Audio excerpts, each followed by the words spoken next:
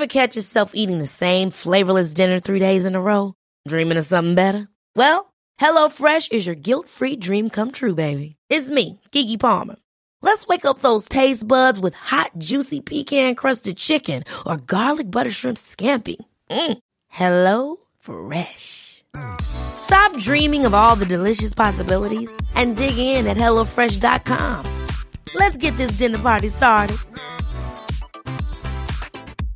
Ready to pop the question? The jewelers at BlueNile.com have got sparkle down to a science with beautiful lab-grown diamonds worthy of your most brilliant moments. Their lab-grown diamonds are independently graded and guaranteed identical to natural diamonds, and they're ready to ship to your door. Go to BlueNile.com and use promo code LISTEN to get $50 off your purchase of $500 or more. That's code LISTEN at BlueNile.com for $50 off. BlueNile.com, code LISTEN.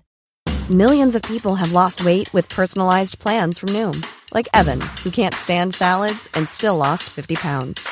Salads generally for most people are the easy button, right? For me, that wasn't an option. I never really was a salad guy. That's just not who I am. But Noom worked for me. Get your personalized plan today at Noom.com. Real Noom user compensated to provide their story.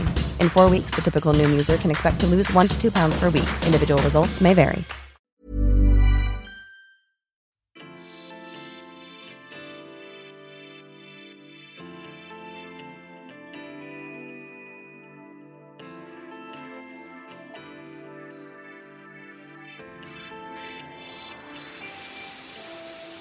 Welcome to the podcast, brought to you by the team at Vegan Food and Living, the UK's best-selling vegan magazine.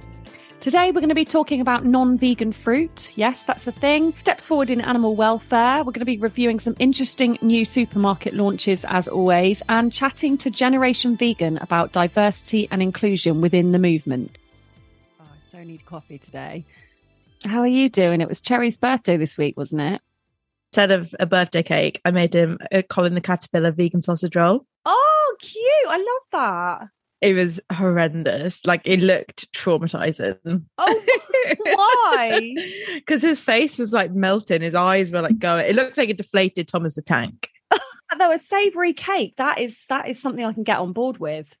It didn't taste very nice. It was, obviously from my burger taste test, I had loads of burgers left over. So I was like, whack some of that in, whack some mince in.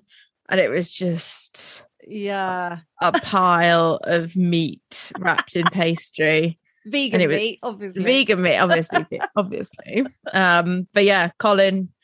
Like a Halloween version of Colin or something. A sad version, bless him. But, we didn't even eat him because he just, didn't taste very nice. So. Oh, bless you. I know. Are you having a good summer, though? Apart from that, how's your life? Yeah, it's all right. Just making horrible caterpillar. I don't know if we can call it a cake, pastries. Oh, I've had such a good summer. I've just been loving it. And, just such nice weather. You're off to Shambhala, aren't you? Oh, my God. I am going tomorrow. When this goes out, I will be on the coach. I'm so jealous. How far is it from you then? Is it quite a trek? I don't know. It's Northampton. Yeah. Where's Northampton? Idea. Oh my God, you're terrible at geography. I know. Where is it? I just need to know. I'm not driving. Did you get to Devon all right? I didn't drive, but yeah, it was fine. It did take us 5 hours though.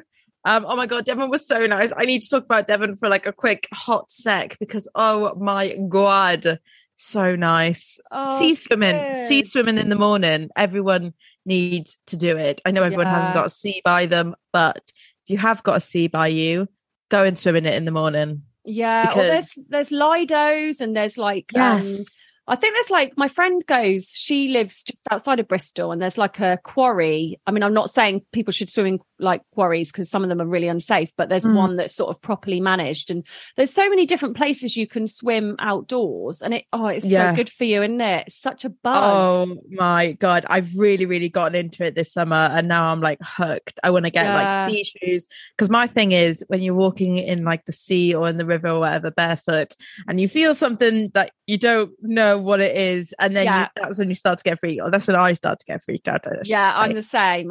Yeah. It's like, is it a jellyfish or a crab? Is it a rat's tail? Am I going to die? Anyway, so I need to get some shoes, some sea shoes or river shoes, whatever. And then I'm good to go. But sea swimming and the sea in Devon, oh my God, it was so nice. Apart from obviously the water or sewage people down there have started just emptying the sewages into the rivers, which is no, not nice. It was disgusting, but thankfully the surrounding beaches were affected, but our beach wasn't. And it was like I was standing sort of in the sea up to my hips, and I could see my feet like clear as day. It was mad. I've never been in the sea that clear. It's so clear down here as well, and it was in Cornwall. I love it when you can just see the bottom, and it's like, oh, there's nothing there. It's all fine. Yeah, you don't have to freak out. Yeah, we did so much swimming in Cornwall because it obviously we had the heat wave, but. Yeah, it's so addictive, isn't it? You're like, I want to do it again. I know. I love it. And it's so good for my skin as well. The eczema really clears up after going in the sea for a bit. Obsessed. Yeah, it's like the minerals, isn't it, in the salt water. So you're off to Shambhala. I was just looking up about it. Just surprised by its eco-credentials. It's meat and fish free. No Coca-Cola or Nestle on site. Incredible. Yeah, baby. I mean, it's putting Glastonbury to shame. I know. It puts his money where his mouth is. Yeah. No, only plant-based milk served for hot drinks. Only UK and European fruit and veg. Only fair trade tea, coffee and drinks. No plastic. All of the... If you want a hot drink, you have to bring your own mug or like a reusable like coffee cup or whatever. I'm really, really excited. This is my first time going.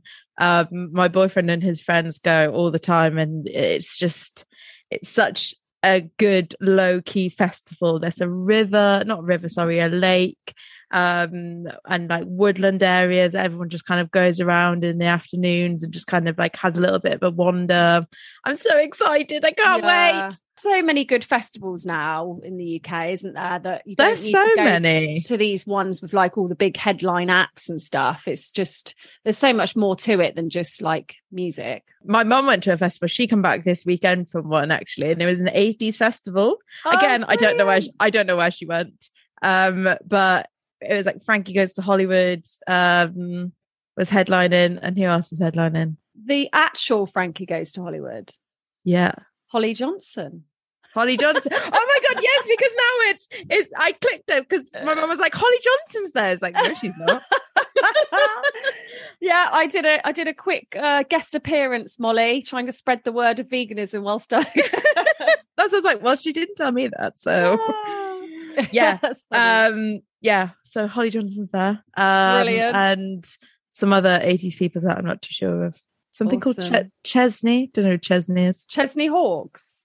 Yeah. Oh God, yeah, he was big in the 80s. Yeah, that's funny. So funny, but yeah, she's just come back from there. But as you said, there's just so many sort of like underground ones that you don't have to be going to festivals that are like 100,000 people deep. You know? Yeah.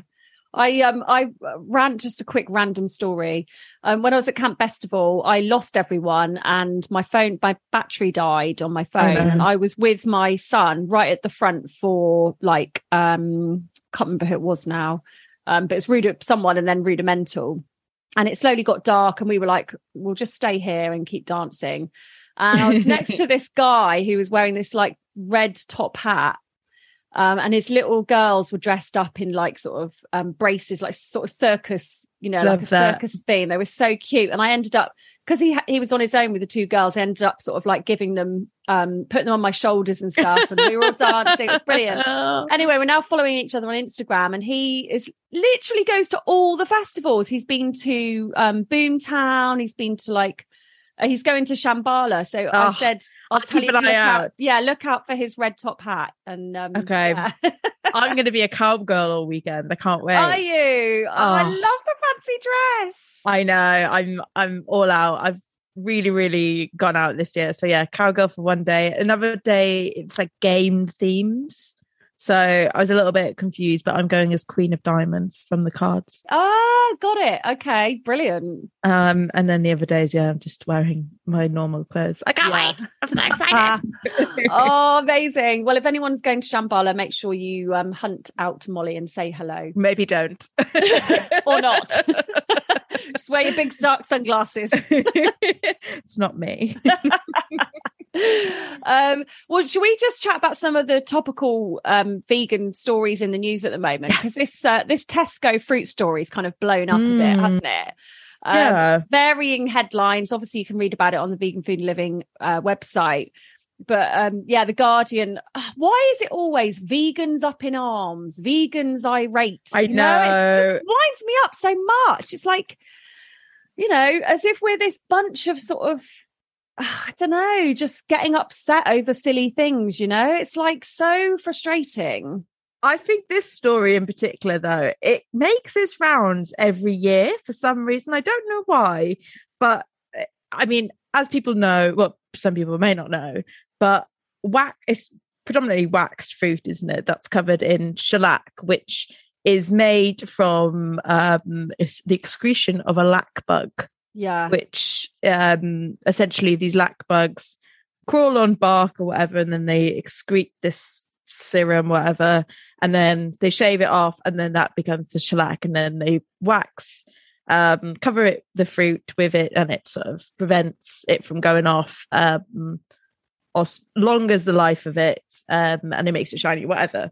But this isn't anything new. Like, people know about this. And interestingly, when we shared the story on our socials, a lot of vegans were like, this isn't anything new. Like, this is old news. People know about this. So I kind of feel like it's one of those stories that maybe like anti-vegan headliners or whatever, they kind of pull it out once in a while to be like stirring it up again, sort of creating this anti-vegan voice. Maybe that's what it is. But I think a lot of, if you're new to veganism, you'd never think that like your citrus fruits would be covered in something that's, come from an animal or an insect. Yeah, exactly. But why? Like, why? Yeah. It's just, I understand maybe the sort of to increase the shelf life of it, and if it's transported and whatever, like I do maybe understand that. But if it's just for cosmetic reasons to make it look shinier, whatever, that's just stupid. Yeah, and there must be other products that they can use. I mean, in this day and age, there's so many alternatives. I know. Well, Tesco have come out and said, haven't they, that they are looking for a new alternative. But again, I don't know if this is something, because I have definitely seen this story before last year, and it was the first time that I saw it last year.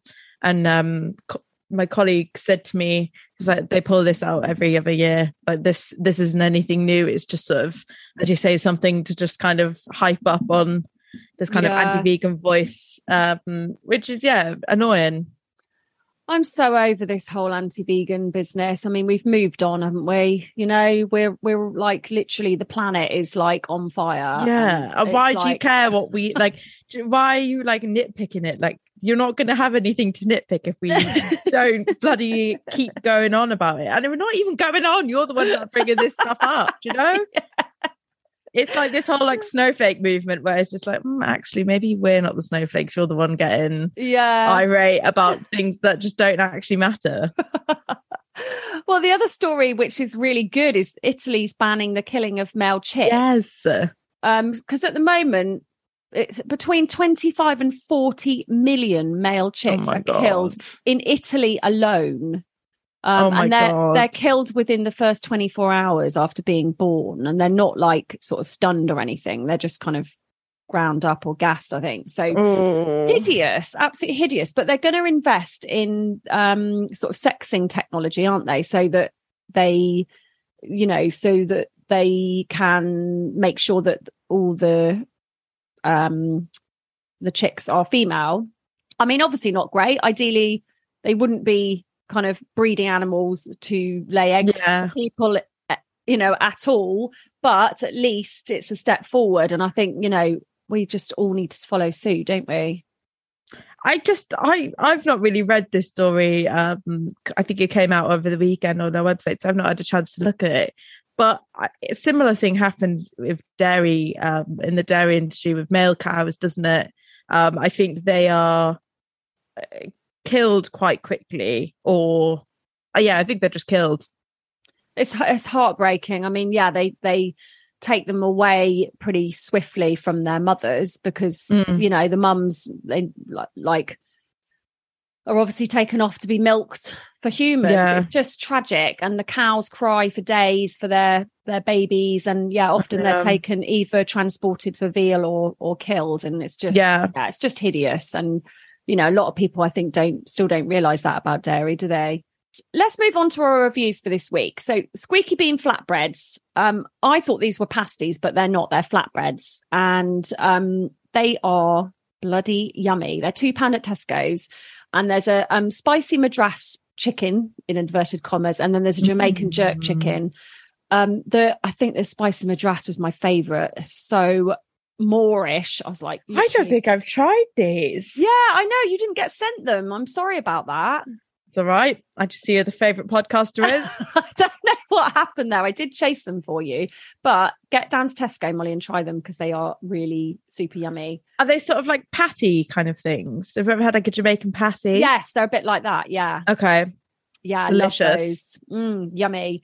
And then we also tried a range from called Pimp My Salad, which I love. I think their taglines play with your food, and I think it's such a good thing for when you're vegan, because you do need to sort of enhance things, don't you? Like a salad can be the most boring thing on earth, or it can be the most delicious, like just to have so many things in it. Like this week I cooked up some quinoa on Monday, like a whole load, and I've been having that with I made some black bean meatballs and like slaw and radish. You know, I just made like a load of stuff, and then all week I've been sort of mix and matching the salad ingredients. That's the best thing about a salad, though. It's just like having the extra things that you have the base, like your leaves and then sort of selected vegetables or whatever, but then it's just like the added extras that you put in with it that just takes it to the next level. And I love it. I love salads. I hate that people don't like salads. Yeah. Well, I think, you know, if you don't like salad, then you kind of haven't had a proper salad, have you? Because it's just exactly. And they do coconut bacon, cashew palm cheese, and activated superseed sprinkles, and these are available at Holland and Barrett, Ocado, vegan kind of supermarket, and they're about £4 a pack.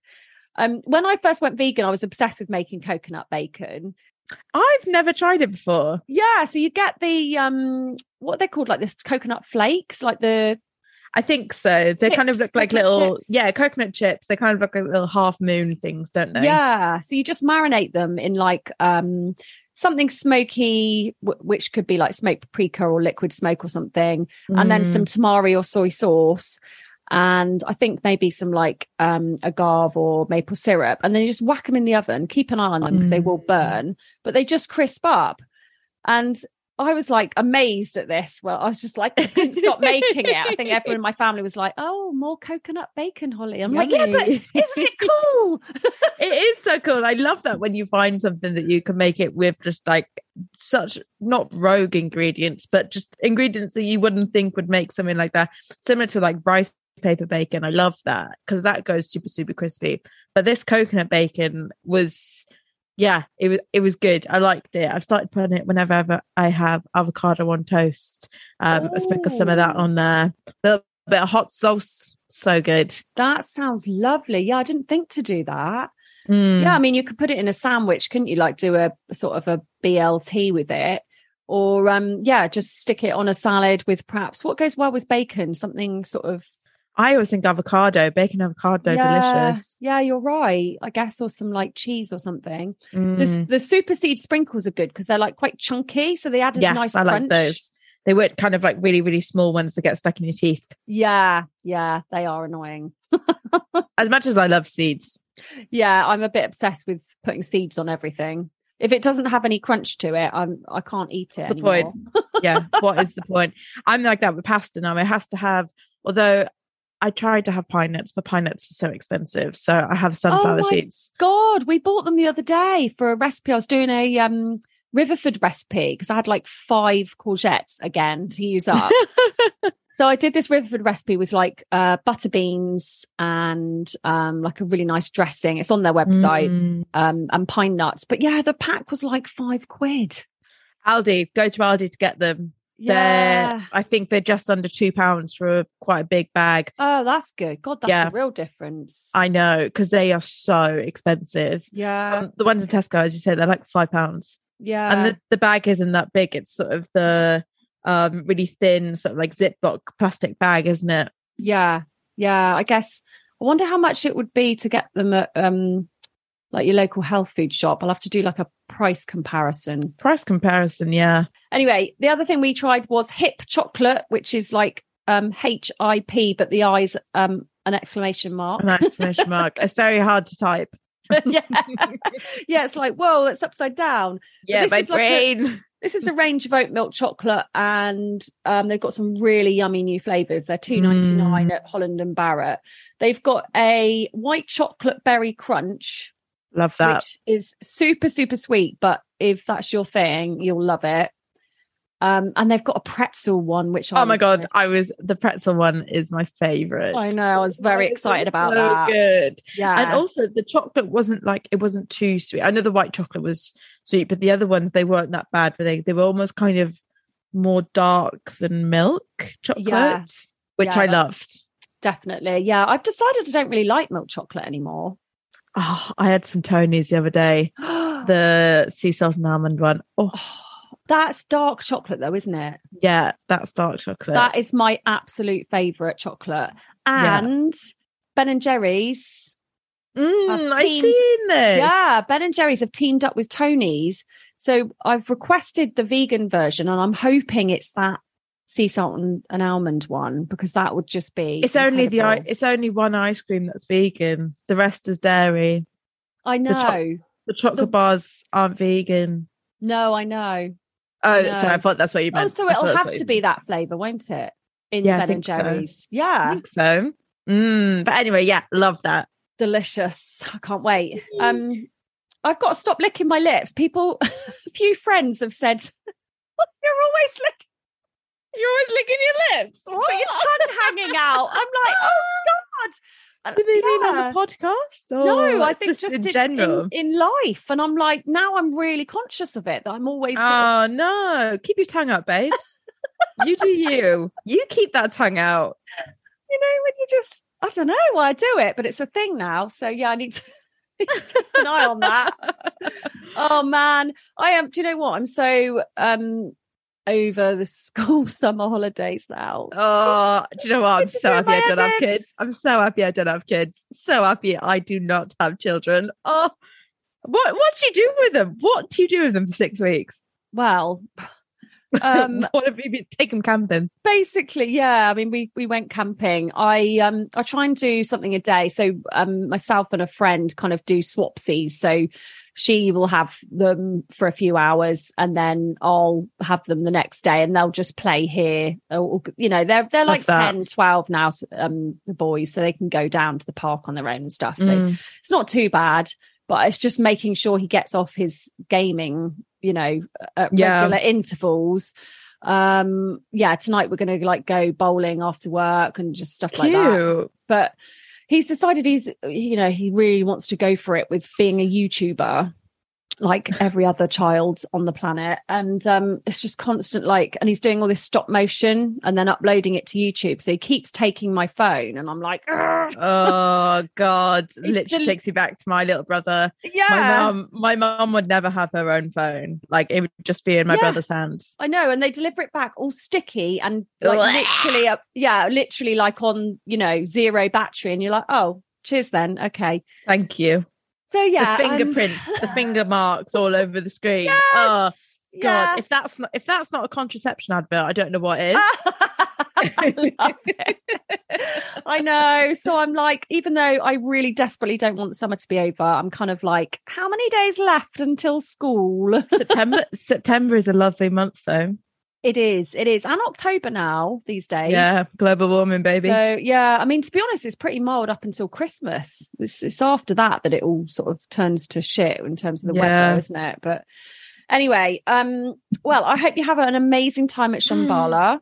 Thank you so much. And I'm so excited. I can't wait to just being afield and being I know. Errol. Yeah, send me some pictures. I want to see your outfits. I will. As always, don't forget to like and subscribe, and also send us your opinions. What do you think of the podcast? Is there anything you'd like to see new? We're going to be making some changes, mixing things up a bit. Obviously, we've got lots of exciting events coming up, like November, although we don't want to think about that, is Vegan Month, and we've got Christmas and January. So we're going to be just switching things up a bit. You can email us simplyvegan@anthem.co.uk. Next up, I'm speaking to Kate Fowler from Generation Vegan, formerly $1 Million Vegan, and we're talking about diversity in the vegan community. Such a good chat. I can't wait to listen to it. It's definitely an important topic that I think we all need to be, bringing to the conversation a lot more. Completely. I think it's one that's often sort of forgotten about and not, as you say, brought to light. So yeah, can't wait to listen. Hey, Molly, how does H-free vegan craft beers sound? It sounds like music to my ears, but I also feel like you're pranking me. I'm not, I promise. So this is what the world's most popular craft beer club, Beer 52, are offering. Okay, I'm listening. Tell me more.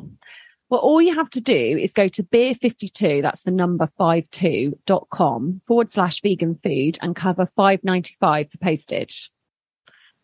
This sounds all too good, Holly. What's the catch? Come on, you're having me on. There isn't one, I promise. Basically, they source the best vegan craft beers from around the world, and then they send them to their club members along with vegan snacks, yum, and a magazine all about beer.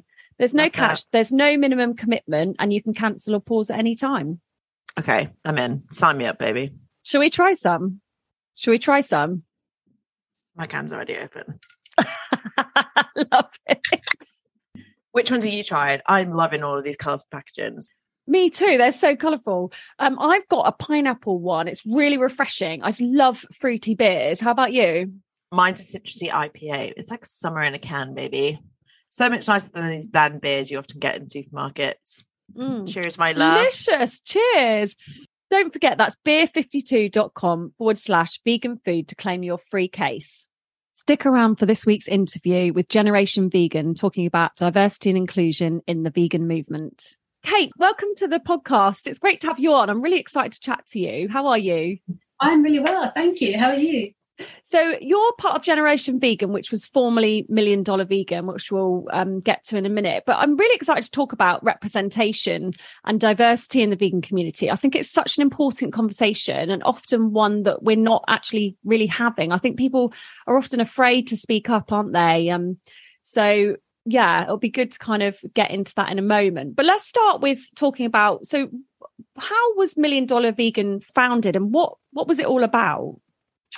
Well, we were never really an organisation. We were launched as a flash campaign, and it was a bold and audacious campaign to offer the Pope $1 million for charity if he'd go vegan for Lent. And it wasn't kind of plucked out of the air. You know, Pope Francis had taken his name, Francis, because of the connection with being an animal lover. He talked a lot about climate change, about our duty and our responsibility to the earth. And so he was saying all the right things, but he was eating all the wrong things. Mm-hmm. And so we thought we could potentially get him to address this. And if he did address it, then the Catholic population around the world is immense. And that's 1 billion people, I think, something like that. So it would be huge. But at the same time, we kind of knew he probably wouldn't take this challenge. But we could still use that to get headlines around the world. And even just 3 years ago when we launched it, people weren't really talking about climate change in connection to our diet. And so what we wanted to do is make that connection. So people maybe for the first time thought, actually, there is something I can do about climate change. Because I think we all feel disempowered at times. And I can do it right now. And I can do it 3 times a day. And it's quite easy for lots of people, not everybody. And so we wanted to really have that conversation. And we did that. We got, I think, about 1,000 headlines around the world. And we were starting that conversation. And we did get close with Pope Francis. We got to the Vatican. We met with his right-hand man. We got the Pope's blessing. What we didn't get was a vegan Pope. Yeah. It's so annoying. I mean, why? Because it wasn't asking him to go vegan forever, was it? It was only a short time. Why would he not do it? He didn't say that he didn't do it. He didn't say that he did do it. And he didn't claim the money. it's interesting. Just recently, he came out and really encouraged the younger generation to reduce their meat consumption for the planet. He is aware of these issues, but I think like lots of people who are aware, they don't always walk the walk. It can be frustrating, but there's lots of barriers to going vegan, and a lot of them are psychological. A lot of them are fear of failure, or fear over loss of identity, or loss of culture, or loss of tradition. And lots more. So I don't know why he never explained himself to us. Perhaps worrying about sort of upsetting people and alienating himself from people, I guess. It's very frustrating, isn't it? It was also Donald Trump, wasn't it, that you... Oh, we never say his name out loud. I love that. It's like Voldemort. If you say it, he only gets stronger. We did challenge the former president to go vegan for a month for January as part of a Make America Healthy Again campaign. And so we'd done so well with the first campaign that we weren't really expected to continue. It was a once only deal sort of thing. And but it went so well, we thought we'd have another roll of that dice. And so we did challenge the former president. And it was obviously more America focused. And what we really wanted to do with that campaign was reach a different demographic again. So obviously it's not quite easy to reach people who are already into issues about planet health and personal health and animal welfare and animal rights and so on. It's much harder to reach people who are not really plugged into those kinds of conversations. So we really focused on the more Republicans in America. We focused on blue collar workers, on military, on veterans, on people who might not be seen as typically vegan. And we got lots of people to tell their stories, lots of guys predominantly who've been former hunters or who worked on railroads or who did different kind of manual work or military work. And they told their stories about how they'd gone vegan. And so we really wanted to sort of open up that conversation. And so we felt it was successful. We didn't get a response from the Trump, Donald, the Trump, whichever. But what we did do is find out later, I don't know if you remember, there was a little follow-up Ripple where his chief of staff wrote a book, and it came out last year. And in it, she wrote that she had asked the president to do this challenge. And he said, I can't say everything he said, but he said he wouldn't do it because he couldn't afford to lose a brain cell. Otherwise, the country would be ruined. Which is hilarious in 1,000 different ways. But but still we made those headlines, which was what we wanted, I suppose, to get conversations around health and to break down some of that masculinity issue around veganism, but guys don't do it, which of course is not true. Yeah, definitely. Yeah, I can imagine he's quite heavily funded by the meat and dairy industry, so he probably wouldn't want to go down that road, would he? So Generation Vegan. So why have you kind of rebranded? I mean, I love the logo, by the way. I was watching the little launch video and people are getting the logo tattooed. And I was thinking, oh, I've not got a tattoo. I actually really like it. Shall I get it done? Definitely do it. Yeah. I mean, we really feel that Generation Vegan is a lot more inclusive. So we feel that it's almost in public ownership, that anybody who believes in a kinder world, a better world, a healthier, safer, more compassionate, more just, more equal world is part of this generation. It's not an age thing. It's not a demographic thing. It's everybody who believes in something better is part of it. You don't have to be a perfect vegan. You don't have to be perfect anything. I mean, there is no perfect vegan. It's just something that's a lot more inclusive. So get the tattoo. We'll definitely endorse that. But it came out of lockdown, really. It came out of the pandemic, where we were all set up to do a $3 million campaign. And we'd sort of got ideas in the pot and we were working on it. And obviously these things are pretty big. I mean, these global campaigns take a long time. And so we were working on it. And then COVID came along and it felt really wrong to be offering somebody who's obviously already got money $1 million when people were losing their jobs, were struggling to put food on the table. It just wasn't the right time and it wasn't the right way to go about things. And so we decided to do what we could do to support people, which was to engage in food justice and food solidarity work. And that kind of changed everything for us, because we stopped telling people what we thought and what we knew about the world. And we started sharing food and breaking bread with people and talking to them and hearing their perspectives. And it was really humbling, and it was shocked us that we hadn't done it sooner. But I guess that's not what we were set up to do. And so we started to change at that point, really. We started to understand more from different communities of their struggles, of their work within their own communities to become empowered to fight injustices and oppressions.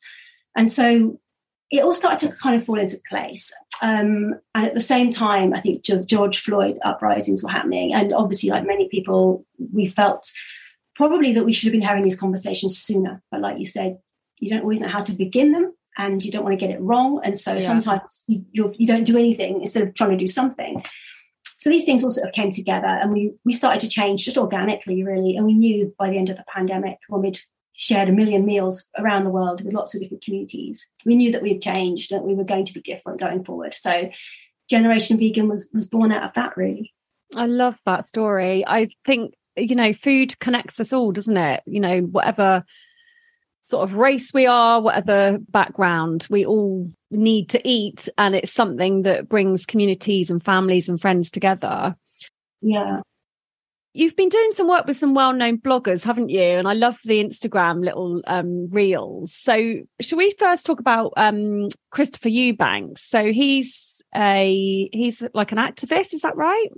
So Christopher Eubanks works across many social justice issues, fighting oppressions, and veganism is part of that. He's a really interesting and engaging person. We love working with him, and he's written a blog for us, which is really going to be worth a read. And he's done some films for us too. Because one of the things we were really interested in was looking at the colonialist legacy of food imposition. Mm-hmm. So we kind of talk about colonialism as if it's in the past, but of course it's not. The worst aspects of it may have happened 200 years ago or longer. But actually, these things don't go away. The systems that are set up and in place continue to have an impact. And it really came to our attention when we talked to Dr. Kim Williams, and he talks about heart disease being rife in the African-American community and it being a direct legacy of soul food. So we kind of started looking at soul food and wondering why or how that type of food, that cuisine came about. And again, it has a colonialist history. It was them really making do with the worst dregs that they were left with in terms of the sort of foods that were available to them. And so they made the best of a bad situation in those days. But these things have obviously improved and changed and become part of a culture. And I don't want to speak on behalf of that community. Obviously, I'm not from that community, but this is my understanding of it. So that's what got us interested into it. And as we were working on these issues more, I wanted to find out more about these impositions. So Christopher Eubanks gave us his perspective. We're working with Dr. Yamini Narayanan, who is Indian by birth, lives in Australia now, teaches, who's a lecturer. And she has a really interesting perspective on milk and in India, which is obviously very deeply entrenched in culture and religion, but is also a very social thing as well, and connected to colonialism and the Brits, the English invading. And so we also looked at Paulo, who lives in Spain at the moment, but he's Mapuche by birth, by history, by tradition rather. So those are the indigenous people of what is now Chile. And he gives his perspective too. So we're kind of talking to all of these people, and we're going to be bringing those together in one film just to start looking at those connections back to that colonialist past and how it affects the current, the here and now. Yeah, so it's fascinating. I mean, we need to be hearing from all these voices, don't we? And, I definitely sort of need to look into getting some of these guys on the podcast, I think. It'd be great to hear from them. Absolutely. Do the more I learn, the less I know. I didn't know all of this stuff. And now I'm getting a little bit of information and understanding a little bit. You realise how blind and how deaf, how ignorant we have been as a movement for so very long. And maybe it's not our fault. We've started as a small movement. We've started to do what we can with limited resources. I've been vegan 30 years and things have grown massively in that time. But back then, having any conversation about veganism was difficult. So it's improving. But I do think we're at that point now where our movement is ready to open up and stop being quite so tunnel vision and really start talking and reaching out across to different social justice movements and sharing what we share and exchanging information and understanding one another's work and then uniting, because only then, goodness, we're going to be unstoppable. Yeah, definitely. Something that struck me with Chris Eubank's video on your Instagram page was that he kind of compares the oppression of animals with the oppression of different minority groups, which is something I think people are often quite scared to do, aren't they? I know I've spoken to quite a few people in the past on the podcast, and it's not something anyone wants to sort of make a comparison with, but he does. Yeah, I think it's different making a comparison now. I don't think it's right to perhaps compare the sufferings and oppressions of animals with people now. What we can do is look at where those oppressions have come from. And we find in almost all cases, possibly all cases, they come from a very same place. They come from this idea connected to colonialism that there is a hierarchy of worth, that I am better than you because of the colour of my skin or because of my sex or my race or my gender or whatever. And you find this all through history, not just across cultures, but within cultures too. So, for example, in Sweden, there was a categorization of races as they saw them within Sweden, where typically the tall blonde people were top of the tree and the people who lived in the north, who were smaller and darker skinned, were bottom. And you see that all through society, through human society, and when we sort of add animals into the equation too, that we couldn't do what we do to animals if we didn't think of them as lesser, you know. And within animals there is a hierarchy too. So dogs are higher than chickens, who are probably higher than rats. And so we have this idea that, well, I can do what I want to do because I'm stronger, better. But that's just bullying in common words, you know. That's, you know, if you're stronger than somebody and you feel that you can oppress or harm them, that's the very thing we teach children not to do. And yet our whole system of our way of thinking, our cultures are really based on this idea. So when you see it in that broad context, all of these social justice movements have that same root. Women had to fight for rights and are still fighting for rights because they're seen as lesser. So it's everywhere, it's rife. So I think that's where it comes from. It's not that we compare experiences today, but we understand that they are connected at a root level. Yeah, I spoke to Dr. Melanie Joy, who has obviously written, you know, various books on the subject of carnism, and it's sort of all about just how society has normalised things. Like you say, you know, eating a cow, normal. Eating a dog, not normal. Not normal in our culture. Well, not normal in Western culture, no. So I think it's all about breaking those things down. So you also spoke to the vegan queens, who are great fun, and they were talking about speciesism and homophobia. Can you tell us about that one? Yeah, so that's, again, a very similar thing. We're working across, as I say, multiple different social justice movements. Actually, one of the things we're doing, which is really exciting, I'd like to talk about, is talking to disabled vegans and their experiences. But yeah, we've also talked to the vegan queens, who are not only hilarious, but they say things in a way that I wish I could say. They're so eloquent and thoughtful and thought-provoking. It's not surprising to me that every time we feature them, they take off, and they just empower people. They're so warm and engaging, and they say it in such a simple way that you start to see, and it's what I was saying before about othering and how they have felt othered. They have felt that they were less than, or told they were less than, by sections of society. And you internalize that and you feel less than. And so you kind of almost buy into your own oppression. And it's a really exciting time, I think, at the moment, where people are saying, well, actually, I've kind of had enough of that. I don't think I'm less than you. In fact, I know I'm not less than you. So how about we just equal all of this out and start from the same base? And I think that what they're doing is incredible. And they are certainly incredible advocates for veganism within the LGBTQI plus community. And yeah, we're delighted they're on our side. Yeah. Brilliant. So what can we do as individuals to ensure that veganism is more representative, do you think? As individuals or as organisations and representatives, it's probably quite different. I think as individuals, what we can do is that really annoying phrase that people say about doing the work. And I used to think it was annoying, but actually that's before I did the work. And you kind of do need to do it. So I was pushed by work to read a book by Sonora Taylor. And I wouldn't have read it otherwise. And to my shame, I wouldn't have read it otherwise. But I do think everybody should read it. And it looks at the connection of disability, ableism and speciesism. And Sonora lives as a disabled vegan. So that talked about the issues and perspectives, and it again really opened my mind to us not being open and inclusive. So as individuals, what I'd say is read, look online. Look, actually, Generation Vegan is a great place to begin, because we are going to be featuring an awful lot of films and blogs on these issues, so people can start to dip their toe in a little bit, get used to the language, get used to sort of speaking and thinking differently. And I think they're fairly simple things. I don't really believe we should be trying to adopt language. I kind of feel like we should go deeper. You should try and understand the issues, because once you understand them and you accept them and you understand kind of what's being said, the language kind of comes naturally. You don't start with the language, you start with the belief.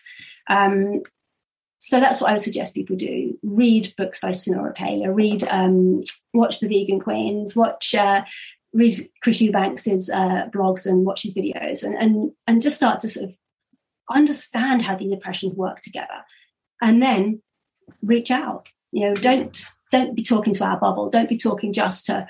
I think vegans as a movement, we think if we reach out to the environmentalists, we've reached across a divide, and we have. Yeah. That's important, but it's much broader than that, and we have been guilty, I think, as a movement of excluding sections of society for too long, and not intentionally, but I think we have been doing it all the same. Yeah, definitely.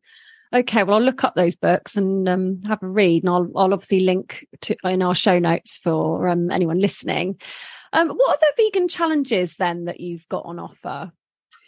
Yeah, so we've relaunched our vegan challenges. We used to do what lots of people, lots of groups did, which is offer a month-long challenge. But it didn't really add very much to it if we did it and someone else did it and 10,000 other people did it. So we wanted to make it different. And because we are, I guess, much more about talking about these interconnected issues, we knew we wanted to do something that was a bit deeper, not just, here's a great milk, McDonald's does a burger now, off you go, have a great time, connect with us on social.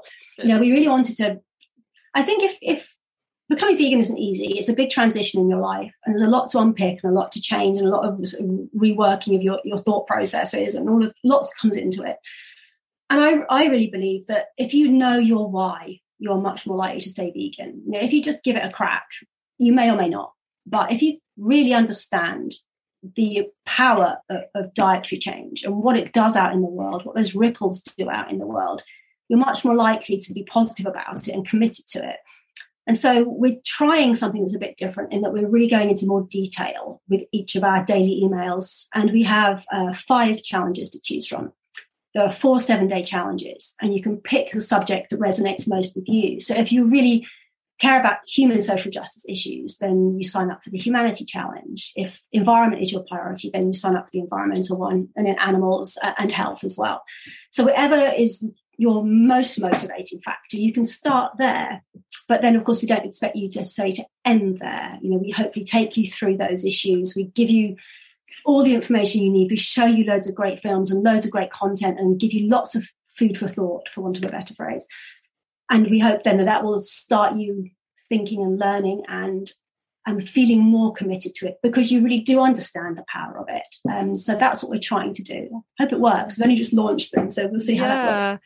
Yeah, well, we all, anyone who's listening who's already vegan, who might not, necessarily sign up for the challenges, can definitely share it with friends and family. But it sounds like there's still things to be learned, even if you are already vegan. The social justice side of things is something that I think hasn't been so much a part of the conversation, has it? We've obviously heard a lot, in recent years about health and the animals and the planet side of things. So, that'd be a good one, definitely, to sign up. I think so. Yeah, you're right. I think we're always learning, aren't we? I mean, we should be. I think this is maybe part of the problem is, you feel if you've learnt your stats on animal ag and you understand about climate breakdown, then you think you've got it. But, there's so much to learn and so many more ways to achieve a vegan world. That's what we're all aiming for. So we don't criticize other people's routes to it. We don't know what's going to get us there, but we feel our contribution can be this, to try and be inclusive, to reach out, to unite as much as we can, or at least play a part in that and get this groundswell of change. So yeah, that's what we're trying to do. Brilliant. It's been so great chatting to you, Kate. Bye. So the website is genv.com, is that right? genv.org. .org. Okay, so everyone head over there and also follow you on social media. which is Generation Vegan. Generation Vegan. We have various languages from various parts of the world. So wherever people are, whatever language they speak, hopefully we've got something that works and is suitable for them. Did you enjoy today's episode? If so, make sure you share it with a friend, leave us a review, or send us some feedback. We can only keep going with the help of our lovely listeners. We're back next Thursday, but in the meantime, head to veganfoodliving.com, sign up to our newsletters for all the latest podcast news.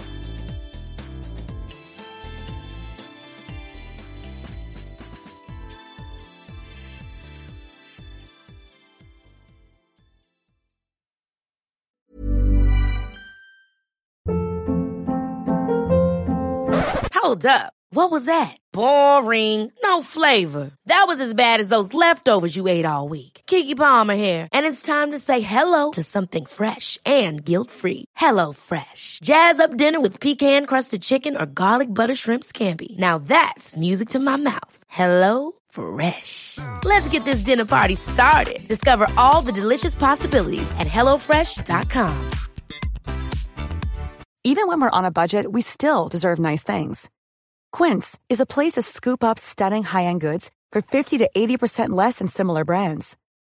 They have buttery soft cashmere sweaters starting at $50, luxurious Italian leather bags, and so much more. Plus, Quince only works with factories that use safe, ethical, and responsible manufacturing. Get the high-end goods you'll love without the high price tag with Quince. Go to quince.com/style for free shipping and 365-day returns. Imagine the softest sheets you've ever felt. Now imagine them getting even softer over time. That's what you'll feel with Boll & Branch's organic cotton sheets. In a recent customer survey, 96% replied that Boll & Branch sheets get softer with every wash. Start getting your best night's sleep in these sheets that get softer and softer for years to come. Try their sheets with a 30-night guarantee. Plus, get 15% off your first order at bollandbranch.com. Code BUTTERY. Exclusions apply. See site for details.